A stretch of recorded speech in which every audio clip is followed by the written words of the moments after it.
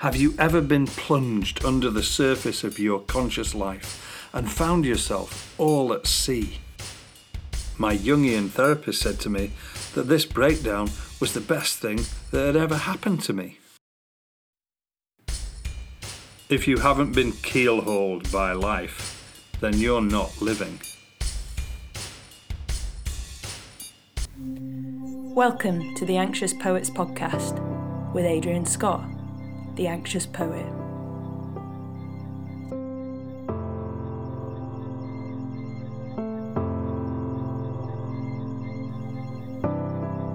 But now the sun aches over the tree line. This thing of darkness, I acknowledge mine. Reworking the territory of the past, exposing that the presence in loss is the impudent sprouting of a new life. Speaking lines gleaned from a dark and no-mooned night, when only my pen knew its way. There is a certain kind of vow no one can make for you. It is the vow of vulnerability. Poetry, anxiety, and vulnerability. This is the Anxious Poets podcast. Welcome to episode 28 of the Anxious Poets podcast. I'm Adrian Scott.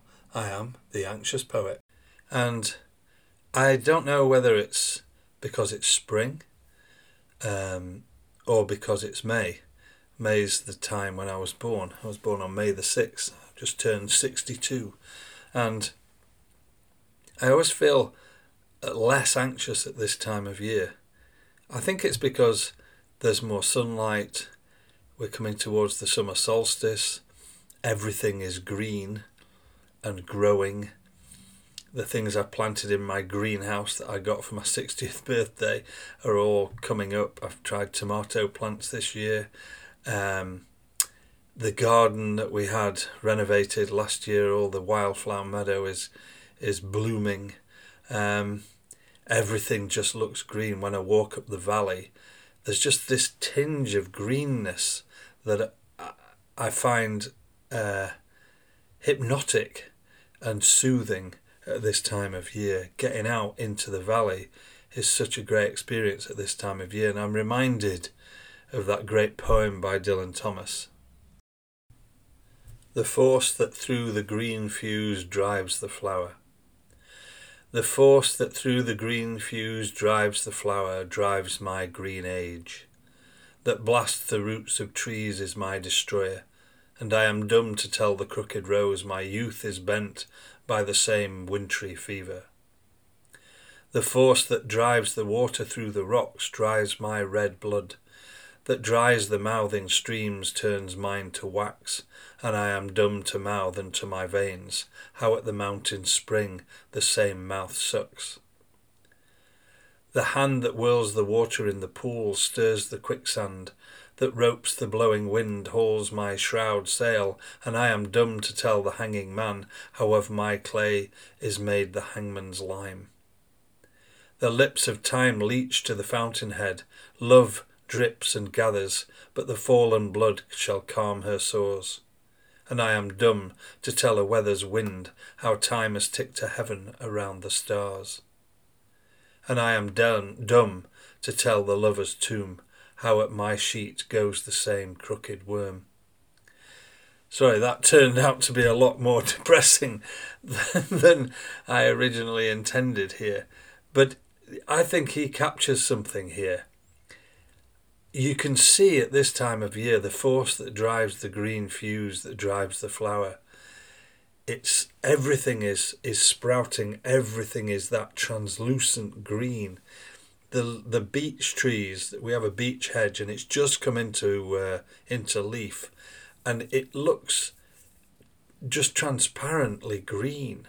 They harden off after a while, but there's a softness, a paperiness to them that is so exciting and so beautiful. But at the same time, Dylan Thomas sees that it drives my green age, that blasts the roots of trees is my destroyer. each turning of the season is a step towards the end. And I suppose that's partly what I want to talk about in this podcast. I want to talk about marriage. And you might be thinking, what on earth has that got to do with the poem he's just read? But it's about that commitment to a life.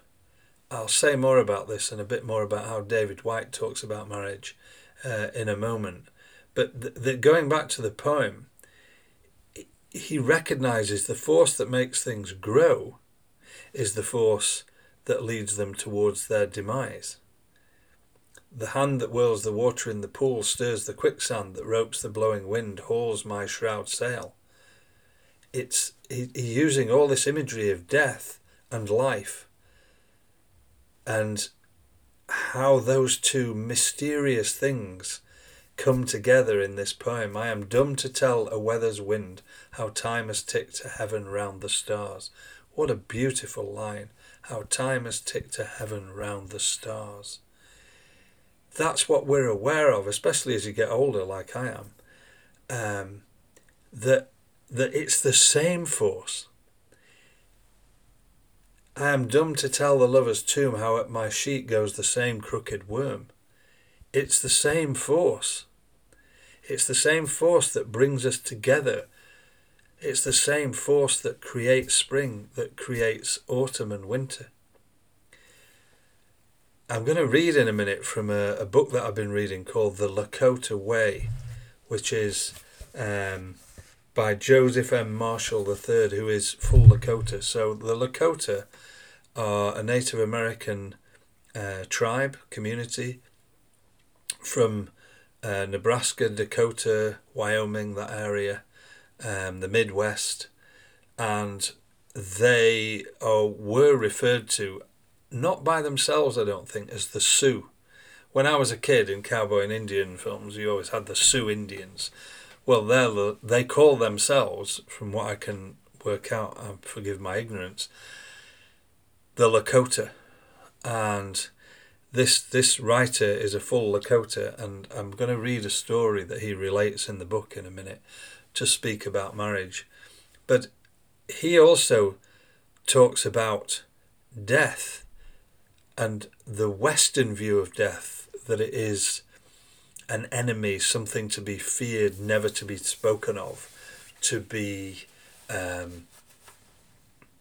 kept in a dark place and not faced, certainly not faced, not looked at, not understood. He says within the Lakota tradition, death is our best friend. It is the constant. Everything dies. Animals die, plants die, human beings die, planets die, stars die. It's part of the renewing process that everything dies.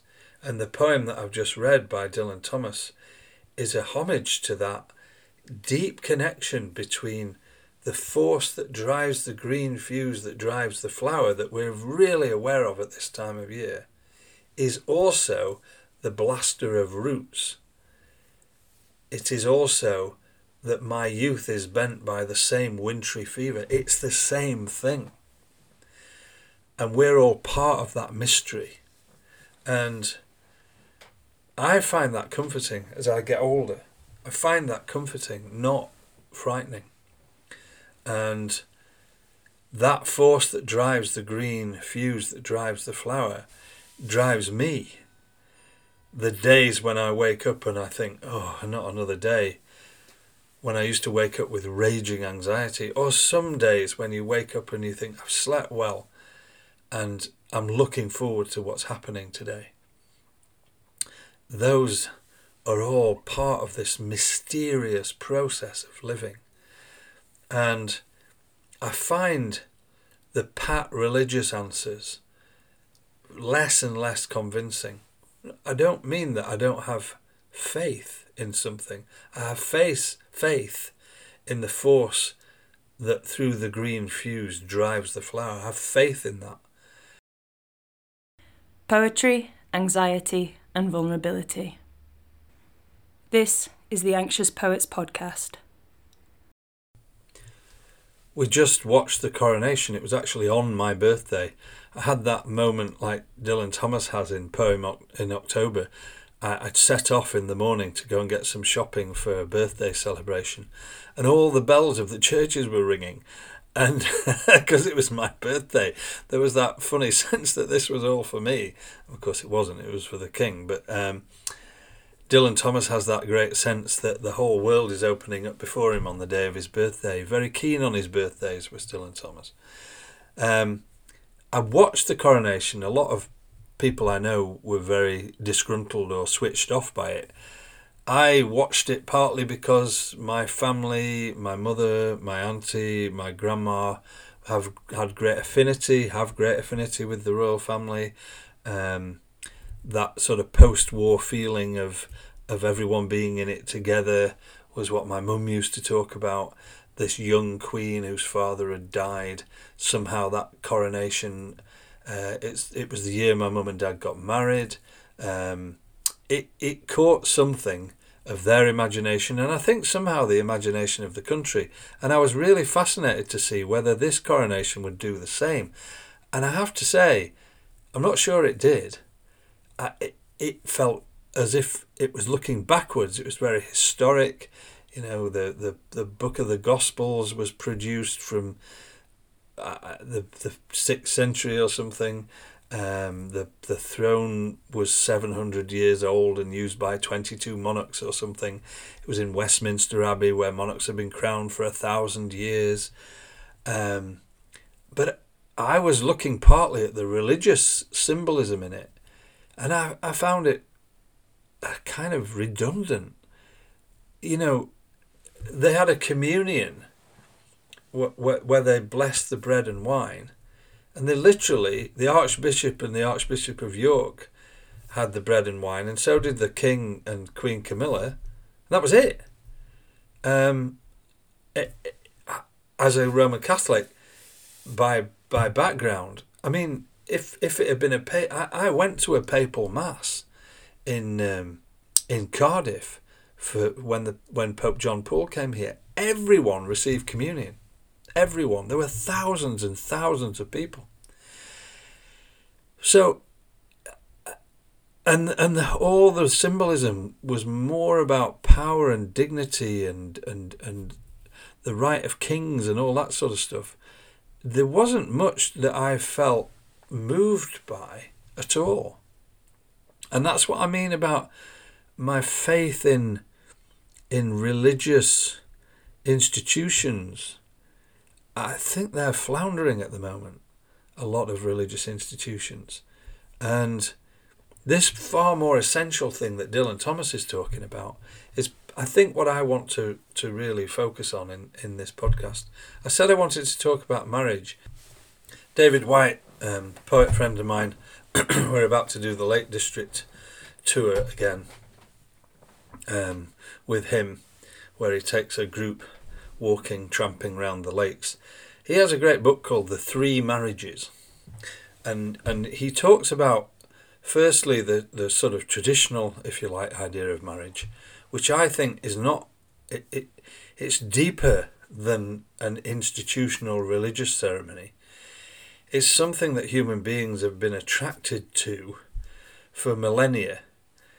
You know, there's evidence of marital commitments going back thousands of years. This idea that we have of making a bond with another human being seems to have quite a power in our sense of who we are, in our imagination, in our sense of imagery and symbolism. It's a perennial thing that seems to reflower in each generation. Whether you actually call it a marriage, but that bond that forms between two human beings, and as far as I'm concerned, I don't care whether it's two men, two women, a man and a woman. It's a bond that forms that's about love. and it's so David talks about that initially, but then he talks about another marriage in our lives, another bond that we form, which he talks about as work or vocation. That sort of calling that we have to do something in our lives. I've been reading a lot by a guy called Bill Plotkin, who is an eco-psychologist, does a lot of wilderness work in America, and he talks about finding I don't like this language, but the delivery mechanism for your soul, your way of bringing something to birth in the world. And that's another element of marriage, is about bringing things to birth, making sacrifices together that bring something new into the world. And traditionally that might be a child, but I think you can broaden the imagery and metaphor of marriage, that we have this mysterious connection to the things that we do in the world. And it's easy to say, oh well, it's okay for middle class clever people who find a job that they really like, but a lot of people have to do shitty jobs that they hate, and that's true. There's a lot of truth in that. But also, right from the beginning of my working life, I was crap at school. My mum was having a nervous breakdown, and I found school just didn't grab my attention at all, except English literature. Dylan Thomas got me an English O-level, but that's the only one I got.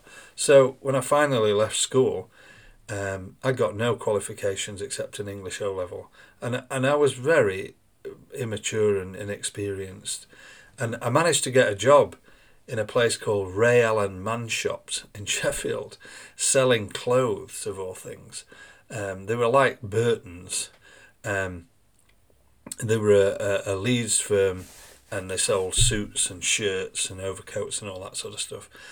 And at first, my first sort of every morning, because I was the last in, was to mop out the arcade, which was, we had like this corridor with glass windows on either side that led to the entrance of the shop, and that's where all the suits and dummies were with all the clothes on them. And unfortunately, it was right in the middle of town, so it got used as a sort of urinal on a Friday and Saturday night. So especially Saturday mornings and then Monday mornings were grim. And that was my job to clean out the arcade. I was dead relieved when I wasn't the last in anymore, but I did it, and I learned how to deal with it and how to get the place looking spotless. And I still think about that when I mop the kitchen floor. When the dogs had an accident or the floors just got really mucky, I still think I learned how to do this in this kind of apprenticeship to work, to doing something that has some kind of transactional value to it, has some kind of giving you a sense of who you are, where you fit in the world.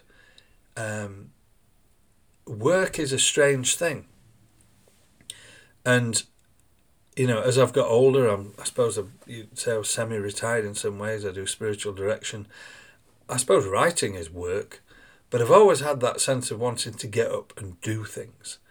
And that's work, and that's a marriage of a type that David talks about. The final marriage that he talks about is the most mysterious in his description of it, and it's the marriage to yourself. I might say to your soul. Jung might say to the self.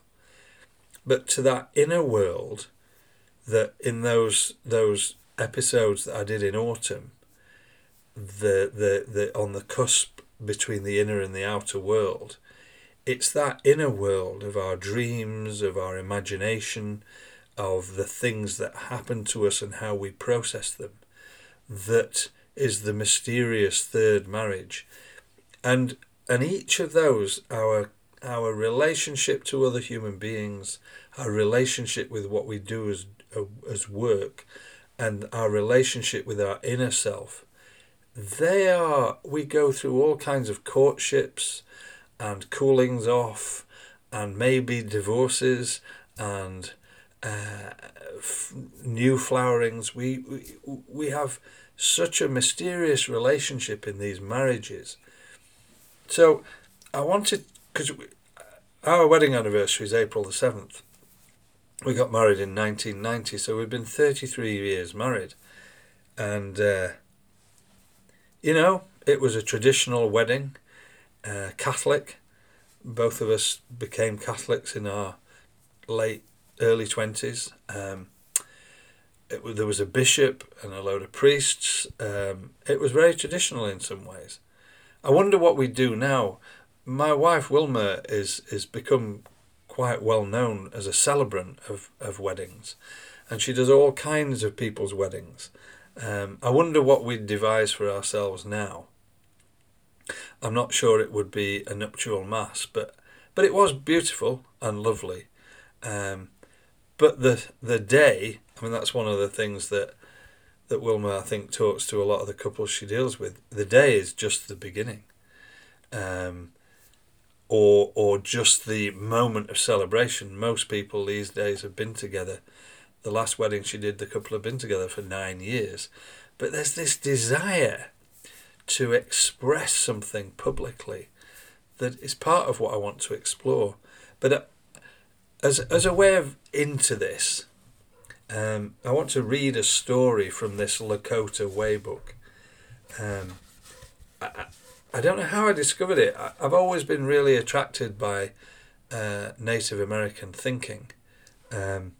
Having been to New Mexico quite a few times, I've been very fortunate, and Arizona and Utah, places where the Navajo people were very active. And then up the Rio Grande, sort of through Albuquerque and up to Taos and beyond, there were pueblos, which were settled communities. So you had, like the Lakota were nomadic, they were hunter-gatherer people. The Pueblo Indians were settled. Their land was given to them by Abraham Lincoln, and you see the tribal elders with these silver pommeled sticks, staffs that were given to them by him. And of course, anyone who knows the history of Native American people knows that it is a trail of tears, literally. Just appalling injustice. There's a book called Bury My Heart at Wounded Knee. If you want to read a heart-rending but very powerful story of the native peoples of North America, then that is a good book to read. The power within their tradition, because they stayed so close to the green fuse, to the force that drives the green fuse, to the natural world.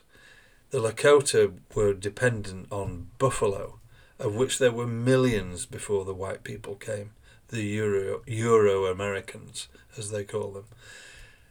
And they knew how to live in harmony with the herds of buffalo.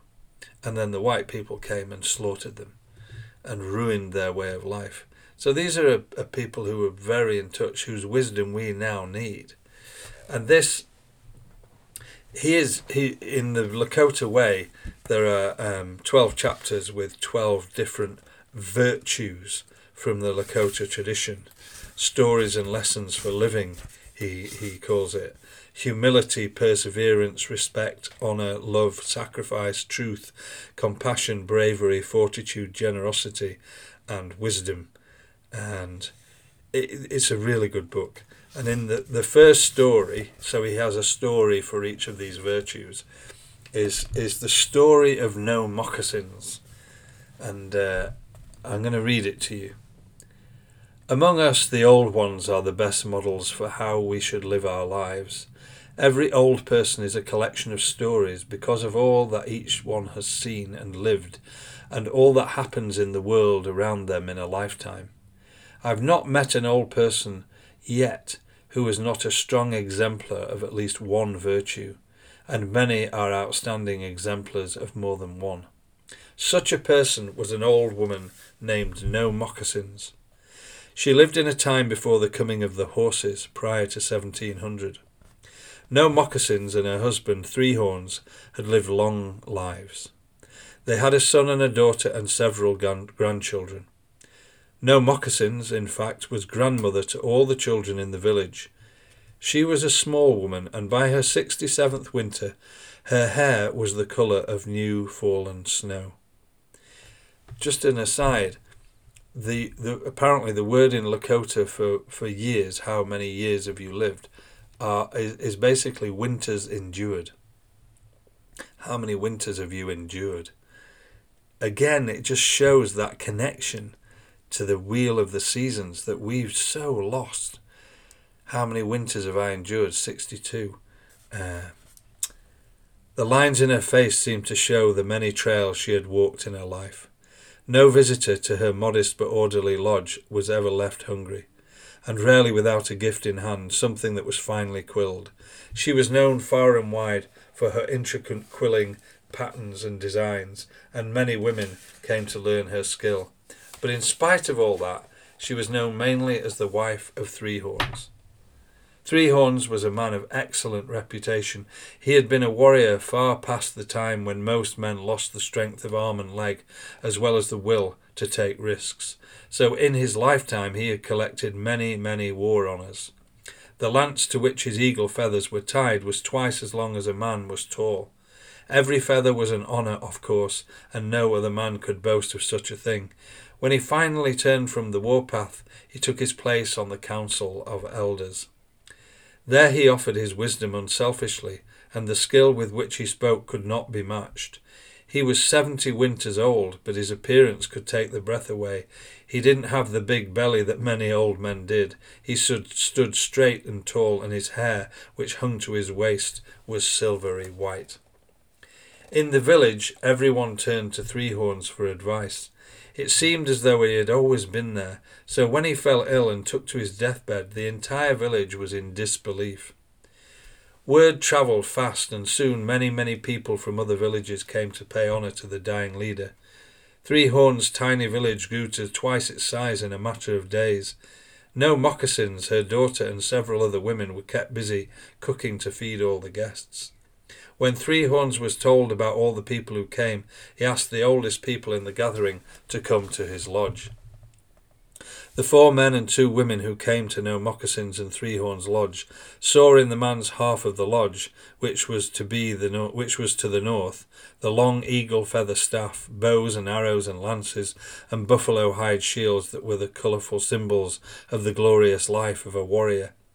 Three Horns, weak from his illness, spoke in a low voice with No Moccasins, who was sitting beside him. But he seemed to grow stronger as he went on. No Moccasins, as she had always done, saw to the comfort of her guests and her husband, and remained respectfully quiet. "My friends and relatives," he began, "thank you for coming into our lodge. I have been honoured to share this lodge with my wife for nearly 50 winters. In that time we were given a fine son and a fine daughter and many grandchildren. Our people saw difficulty as well as good. We took to the path of war now and then, and good men were hurt or died. We are feared and respected by our enemies. The number of our lodges and villages has grown in that time. We are a great strong people, our ways are good. I am thankful to the Great Mystery for bringing me into this world as a Lakota. I have lived a good life and I am ready for the next, but before I leave, I have a story to tell, and I ask that after the sun comes up tomorrow, you tell this same story to all the people gathered here. This is why I have asked you to come today. Here is what I want you to know. When I was a young man, I travelled south from my mother and father's village to hunt. I came to a village that was encamped for the summer just north of the Running Water River. There was great feasting and a dance at that time, for there had been a fight and a great victory over enemies to the south. I was invited to join the celebration. It was a good time. There was much food and we danced far into the night. I awoke the next morning beside the trail to the water and looked into the largest and most wonderful eyes I had ever seen. A young woman was gazing down at me. She said, "It is funny what suddenly grows beside this trail." I jumped to my feet and followed her to the water and carried the water skins back to the village for her. That was the best choice I have ever had in my life. The next evening I stood in line outside the lodge of this young woman with all the other young men who had come to court her. Her name was Carries the Fire, and she did put the fire in my heart. I was very surprised when she asked me to come again the next evening. You will not be surprised when I tell you I remained in her village until the autumn hunts. By then, for reasons I still cannot understand, but for which I am grateful, she had decided that I might be a good husband. So I went back north to tell my family so they could prepare the gifts to her family for the bride price. We were married the following spring. In between was the longest winter of my life. So I left my family and became part of her village, as is a custom amongst us. Not long after that, enemies came from the south on a revenge raid for the defeat they had suffered before. They killed a man and took 2 young women. A war party went south on their trail. I went along. We trailed them for half a moon, it seemed, going far into the country I had never seen. We travelled fast and caught up with them as they rejoined their village. We hid and watched. We saw where they had put the 2 young women. Later we saw where their night sentinels were and made a plan. There were 6 of us. That night 2 of us would set a fire to the east of the village. The 2 of us would do the same to the west. While the men of the village were busy putting out the fires, 2 of us would sneak in and take back our young women. The plan worked except for one thing. I was one of the 2 sneaked into the village, and I was captured. By dawn, all our war party had escaped back to the north with the 2 young women, and I was glad to pay the price of a good raid. As you might think, my captors were very angry. They made me a slave. All my clothing was taken from me, everything. I was led around naked. Everyone laughed. I was made to work. I pulled drag poles like a dog until my hands and knees were bleeding. They teased me. They threw dirt in my face. Women pulled up their dresses in front of me and laughed, showing me I was no longer a man. They gave me no food, so I had to fight with the dogs for scraps. At night, they bound me hand and foot and stretched me between 2 stout poles. There was no way to escape. I began to feel lower than a dung beetle. I lost count of the days, but I looked for ways to escape. But lack of food made me very weak, and I knew that before I was too weak, I had to escape. After a time they stopped putting a guard to sit and watch me at night. Night after night I pulled at the poles which held me, and little by little I loosened them. But someone saw what I had done and pounded the poles in deeper. I was discouraged. I am not ashamed to tell you that one night I prayed to the great mystery to give me a quick death. I could not escape. I was too weak. One night it was cold and rainy, and I was naked and shivering. There was no one about. It was too cold. Even the dogs curled up out of the rain. My heart was sad as I thought about my young wife and that I would never ever see her again. I thought about her so much that her face appeared to me. After a moment I realized it was real. She was there. While I lay there in disbelief, she cut my bonds with her knife, pulled me to my feet and guided me out of the enemy's village. I was weak from hunger and my mind was not clear, but I know we walked through the night and by dawn arrived at a hiding place she had prepared. The rain had fallen through the night and washed out our tracks. She could not have found a better time to come. She had hidden food and weapons. As my mind cleared, I saw that she was wearing men's clothes, mine, to disguise herself for the journey. We hid and we ate and rested. She told me that the other men had returned home with the news I had been killed. She grieved for a time, she said, but she found herself not believing I was really dead. One night she made preparations and left the camp. The others told her where the enemy camp was located. She knew where to look. After many days of hiding and watching, she came into the camp on that rainy night. Though our tracks were washed out by the rain, the enemy knew we had to travel north to come home, so they sent out a war party. After a few days of resting and hiding, we were eager to start home. We knew to be cautious, of course, and we looked often at our trail. This is how we saw others heading in the same direction, 6 of them moving fast. I knew they had to be from the village where I had been a captive, and that those 6 men were the best of their warriors. I had escaped when they were certain I could not. They could not know that I had had help. Because my escape was an insult, they could not let that pass. They sent out their best trackers, their fiercest warriors. We covered our trail as best we could, but it did not matter. They were running, and I could not. Carries the Fire and I decided that we should hide so that we would not leave a trail that they would find. But they had to be thrown off somehow. I thought about that, but I could do nothing, so I did not speak that thought to her. But she had thought the same. We made a good hiding place in an old bear's den. That afternoon while I slept, she slipped away. She returned that evening, wet and barefoot. She had placed her moccasins near a creek to lay a false trail for our pursuers. Later she told me that when they nearly spotted her, she hid in a beaver's lodge. She had to go into the creek and come up inside the beaver's house. I teased her, saying that she should have a new name, No Moccasins. After 2 days, we left our hiding place and struck out west, and travelled in that direction for 3 days, then north. I began to call her No Moccasins, because it was a name of honour for what she had done. That is why my wife is called No Moccasins. Though I grew stronger each day, it was not an easy journey home, but we had to watch for enemies, find food and shelter each night. But it was her quiet courage more than anything that was our greatest strength. The people were surprised to see us. They believed that I had been killed, that my wife had gone off and killed herself. That is not unknown.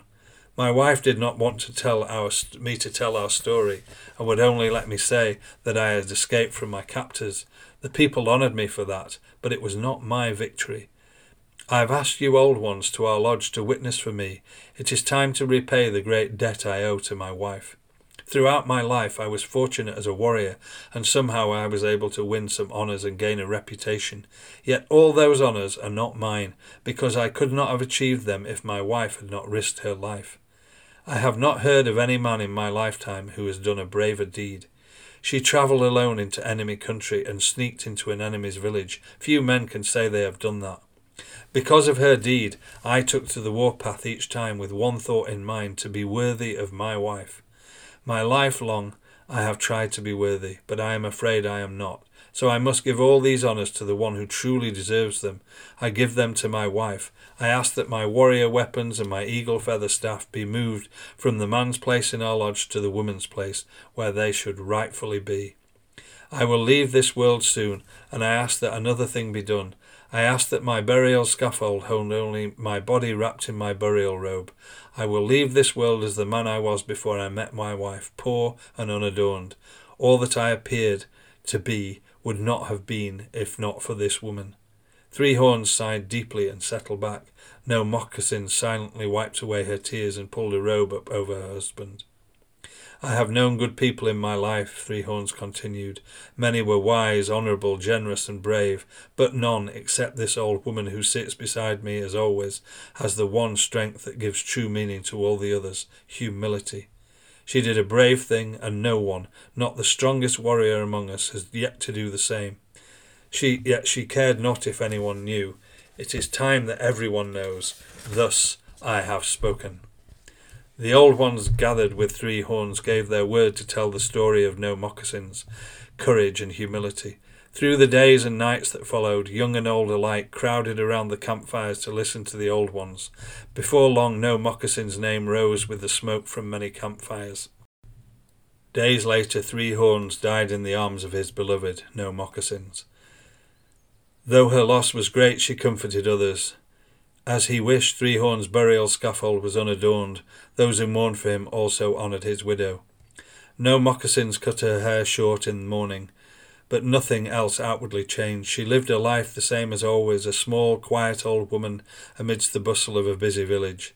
She gave her husband's eagle feather staff, his shield and his weapons to the Kit Fox Warrior Society. They in turn decided to hang those symbols of honour in the great council lodge in the very centre of the village. There they would remain as a reminder of one man's courage and an old woman's humility. The honour and reverence that Three Horns was given in his life now belonged to no moccasins. Not a day went by that a gift of food was not left outside her lodge door, and every day she shared those gifts with the very young and the very old. For the rest of her days no moccasins wanted for nothing. In the winter the firewood piled outside her door was nearly as high as the lodge. This too she shared. She welcomed all who came to visit, and many who did were warriors from near and far. They came to bring gifts and to share a meal, and to sit in the presence of courage, to learn humility. No moccasins died in her 70th winter. On her burial scaffold were hung her husband's shield, his weapons, and the eagle feather staff. On the ground below were piled hundreds of moccasins, so she would not have to journey to the other side in bare feet. Poetry, anxiety, and vulnerability. This is the Anxious Poets Podcast. What a great story.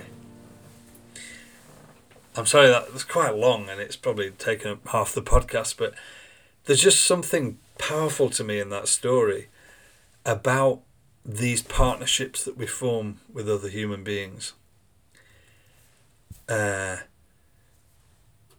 are never what they quite seem, I think. You never quite know what that alchemy is between two people. In that story, Three Horns seemed to be the great warrior and everyone looked up to him. But he finally had the humility to admit that none of it would have been possible without her. And her humility in that relationship was that she put the relationship first. And I suppose that's what I'm talking about, is that ability to find a relationship that you can put ahead of your own ego, your own what you think is important for you. That relationship. When I think about, I spent 7 years living as a celibate, training for the priesthood, and it taught me a lot about relationships. You know, I found where the line was when you got close to another person. In my case, as a heterosexual person, another woman, that there was a moment where that could turn into something different, something deeper, and I would stand back from that line. But it made me realise, when I decided not to be a priest, how important that line was. And when I met my wife Wilma, as we crossed that line and learned about each other and what each other felt attracted in each other by, and that's a mysterious thing. What is it in that other person that you feel attracted by? It's always something that reflects something in yourself, I think. That mysterious marriage. And I'm aware all my kids identify either as bisexual or gay. So I'm not talking about this traditional idea of marriage. That idea that people express that gay marriage, same-sex marriage somehow is a threat to the institution of marriage, I just don't get that. You know, I'm heterosexual in a marriage. If my daughter marries a girl, that's fantastic. It's about that loving reflection of one another to each other. That's what matters. And that comes from those deep relationships, committed relationships. It can come from a deep friendship. But I'm just recalling a time when, just as my wife and I got together, we'd fallen in love, and there was all that amazing, intoxicating feeling. But my wife's a deep introvert, and I'm quite introverted, and we went to Paris for the weekend, and she suddenly went really quiet, and I could feel that there was a panic going on inside her, and she didn't talk about it for a while, and then she said, you know, I'm not I've been on my own for all this time. I'm not sure whether I can do this. And so I wrote this piece years after called That Night in Paris. That night in Paris you travelled a great distance to arrive, descending from your solitary realm, your raven hair and sleek body enfolding my unsteady boyhood, hovering at the doorsill of consummation, yet with passionate chastity espousing a promise of fulfilment. A panic inundated you in the French streets about our engagement as we traipsed the artist's quarter lighting candles in the Sacré-Cœur. To embrace me would breach your seclusion and disclose you to another. I told you in my arrogance you would never find a better spouse for your singular soul. Still the shadow of Notre Dame conjured rejection, that crouching gargoyle of humpback fear. But you found some inner recess in that unvoiced night of passion, and danced out to touch my naked soul with fragile, translucent wings. I did not recognise then that you would be an echo of my intimate Eve, and I would come to mirror your secret shining Adam. Very romantic language in that poem. 33 years on, I still feel that incredible wonder when you meet someone who you just connect with. There's a power in that. But that sort of high blown way I've described it, your secret shining Adam.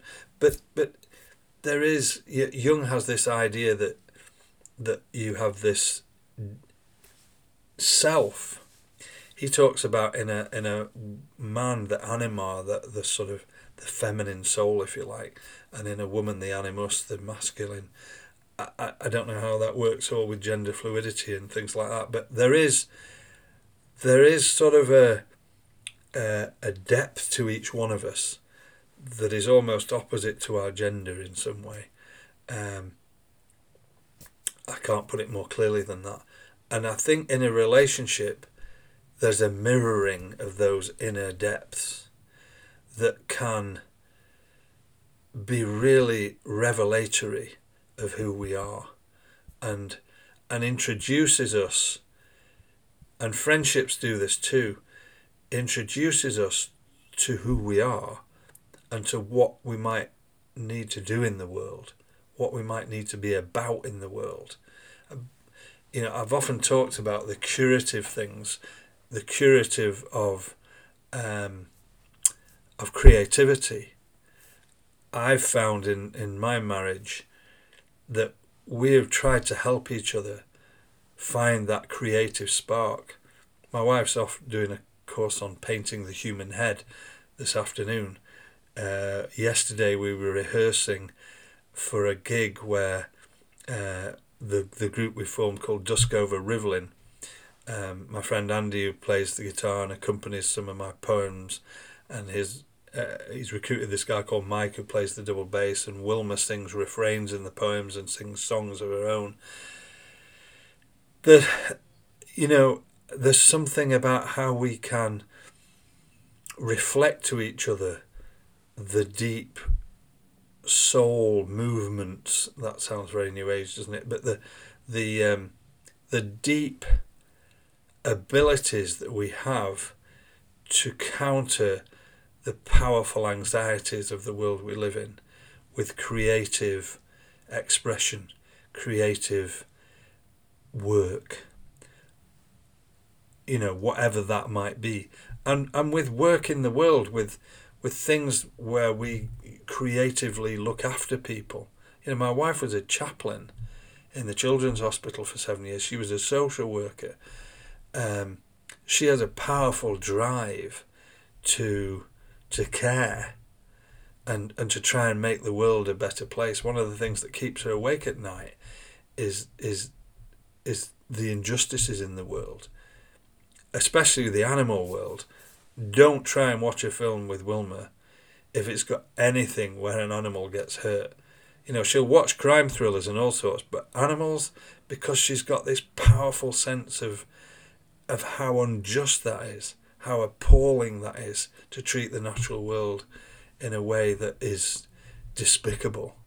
So this is what I'm trying to talk about. It's what that story so powerfully, if you can listen to it again, there's so much in that Lakota story, and in the whole book. In fact, I listened to it on an audio book, and his voice is brilliant. But the way in a relationship, in a marriage, whether it's whatever kind of marriage it is, whatever kind of coming together, the old Catholic idea of a sacrament, they called marriage a sacrament. The old adage was an outward sign of an inward grace. So a marriage was sacramental. It revealed the face of God because it was the outward sign of an inward grace. And there is, in a relationship, whether it's deep friendship, whether it's a relationship with an animal, I can't say I've been married to my dogs, but it's a deep, committed relationship. When you take on a dog, we've just taken on Jack. He's a year old. God, it's bloody hard work. Maybe that's like having a child. It's the fruit of a relationship, but you also create a relationship with an animal that's repaid 100-fold, in my opinion. But these deep, committed relationships, they're so important in our lives. They're so important, and they all reflect that deep, committed relationship to our own inner life, to our own inner dynamic. It's so easy to ignore your inner world. I just want to read this. I had a spate of being asked to write pieces for marriages of my friends. I wrote one for Ray and Rachel in 2014, and I just keep trying to explore in the way that those couples came together what it is. And this one's called, it was for Patrick and Sarah. Patrick Ryan is a really good friend of mine. It's called We Find Each Other. Miraculously, we find each other. Ordinarily, in the midst of the mundane, a bond is found. Hands clasp across an uncharted hinterland, and kisses, those rudimentary brokers of connection, fashion the intertwining topiary of two lives growing together, two families colliding. Out of myriad prospects comes that one face in whose lineage of laughter lines and tear tracks your future topography is traced and charted. Faith in the welding of your two metals into one seraphic alloy is born, and the heated ache of urging union seals the willing death to new departures. All opening the way to this day, and the Isle of Consent opening before you now, like the sea of reeds parting before the mosaic staff, disclosing the sea-walled, dry-shod, fish-flapping, seaweed-strewn path down which you travel into the promised estate, that honeyed confederacy, and your first babe's milk-suck and tender nuzzle. The slave drivers will pursue you, have no doubt, with their whips of injunction and chariots of chariness, but always be ready to let the sea close over them and their false gods of order and idols of prudence. You were drawn by grace to this wedding of generousness, where your hearts will be broken, but what could be better? You were drawn by grace to this wedding of generousness, where your hearts will be broken, but what could be better? That's the thing. There's absolutely no guarantee in these bonds that we form that our hearts won't be broken. In fact, if we do it well, they will. I remember when I've witnessed divorces, separations of good friends, of relatives. It's so painful. It's agonizing at times. But even that heartbreak, it shows where the bond was so powerful and leaves that wrench and rent, that scar. But it shows a bond was made. And it was my auntie's wedding anniversary, April the 1st. She's been married a long time, but she was married before, and I remember him fondly as well. But she found my Uncle Neil, and they are one of the best examples of a partnership and a marriage I know in my life. They're just, yeah. They have shown me something about partnership and about fun, how much fun they have, and how they walk through their lives together. So I've herbled on about all this. I'm not really quite sure what I'm trying to say, except that pay attention, I think, is what I'm saying to myself. Pay attention to the bonds that you've formed and the potential bonds that come your way in friendships, with the animal world as well as the human world, and the what they reflect to you about yourself and how they show you. I've been shown through my marriage who I am. My wife said to me yesterday, she said, you've really worked at these poems, the ones about Sheffield, and it's consummate. And her saying that, other people could say it and I'd think, oh, that's nice of you to say it. Her saying that, someone who knows all my faults and foibles, that, wow, it's worth everything, because it shows me who I am. So I want to finish with a piece that I wrote quite a long time ago, but about this time of year and about the sort of sacred marriages that we have in our lives, and think about marriage as a metaphor. We marry places as well, I think. Certain places that take our hearts. I feel that about Sheffield. Certain places that we go on holiday, they take our hearts. And this is about a road I used to live on in the other side of Sheffield. And every year there are cherry trees up and down the length of the road. Mature cherry trees. And when we moved here, I kept thinking, I must go back. I remember the blossom and how great it looked. And I always kept forgetting. So I went this particular year and I wrote this piece. It's called Blossom. As you drive past the hanging blossom of the cherry tree, you are moving too fast. Their pale luminescence and unnoticed glory, a promise year by year you fail to keep. But one day soon you will stop, get out of the car and amble down the aisle of spring. There you will feel the tidal pull of all that growth, the vernal current of possibility. It will be time to call an end to speed and the unspoken grimness of hurry. What will the blossom say as it falls kindly on your upturned face? You are my witness, your presence a sign that falling is never wasted. Look, the strewn confetti of a richer life is all around you. All you have to do is trust its kindness to bring you home. Then you will see there is no other life for you hidden in someone else's wake. Only this marriage to everything you meet on the roughened track covered in blossom. Only to welcome yourself as a guest at these unexpected nuptials of self-compassion. Only this spring, your own spring, blossoming open before your astonished face. That line about what will the blossom say as it falls kindly on your upturned face? It'll say, you are my witness, your presence a sign that falling is never wasted.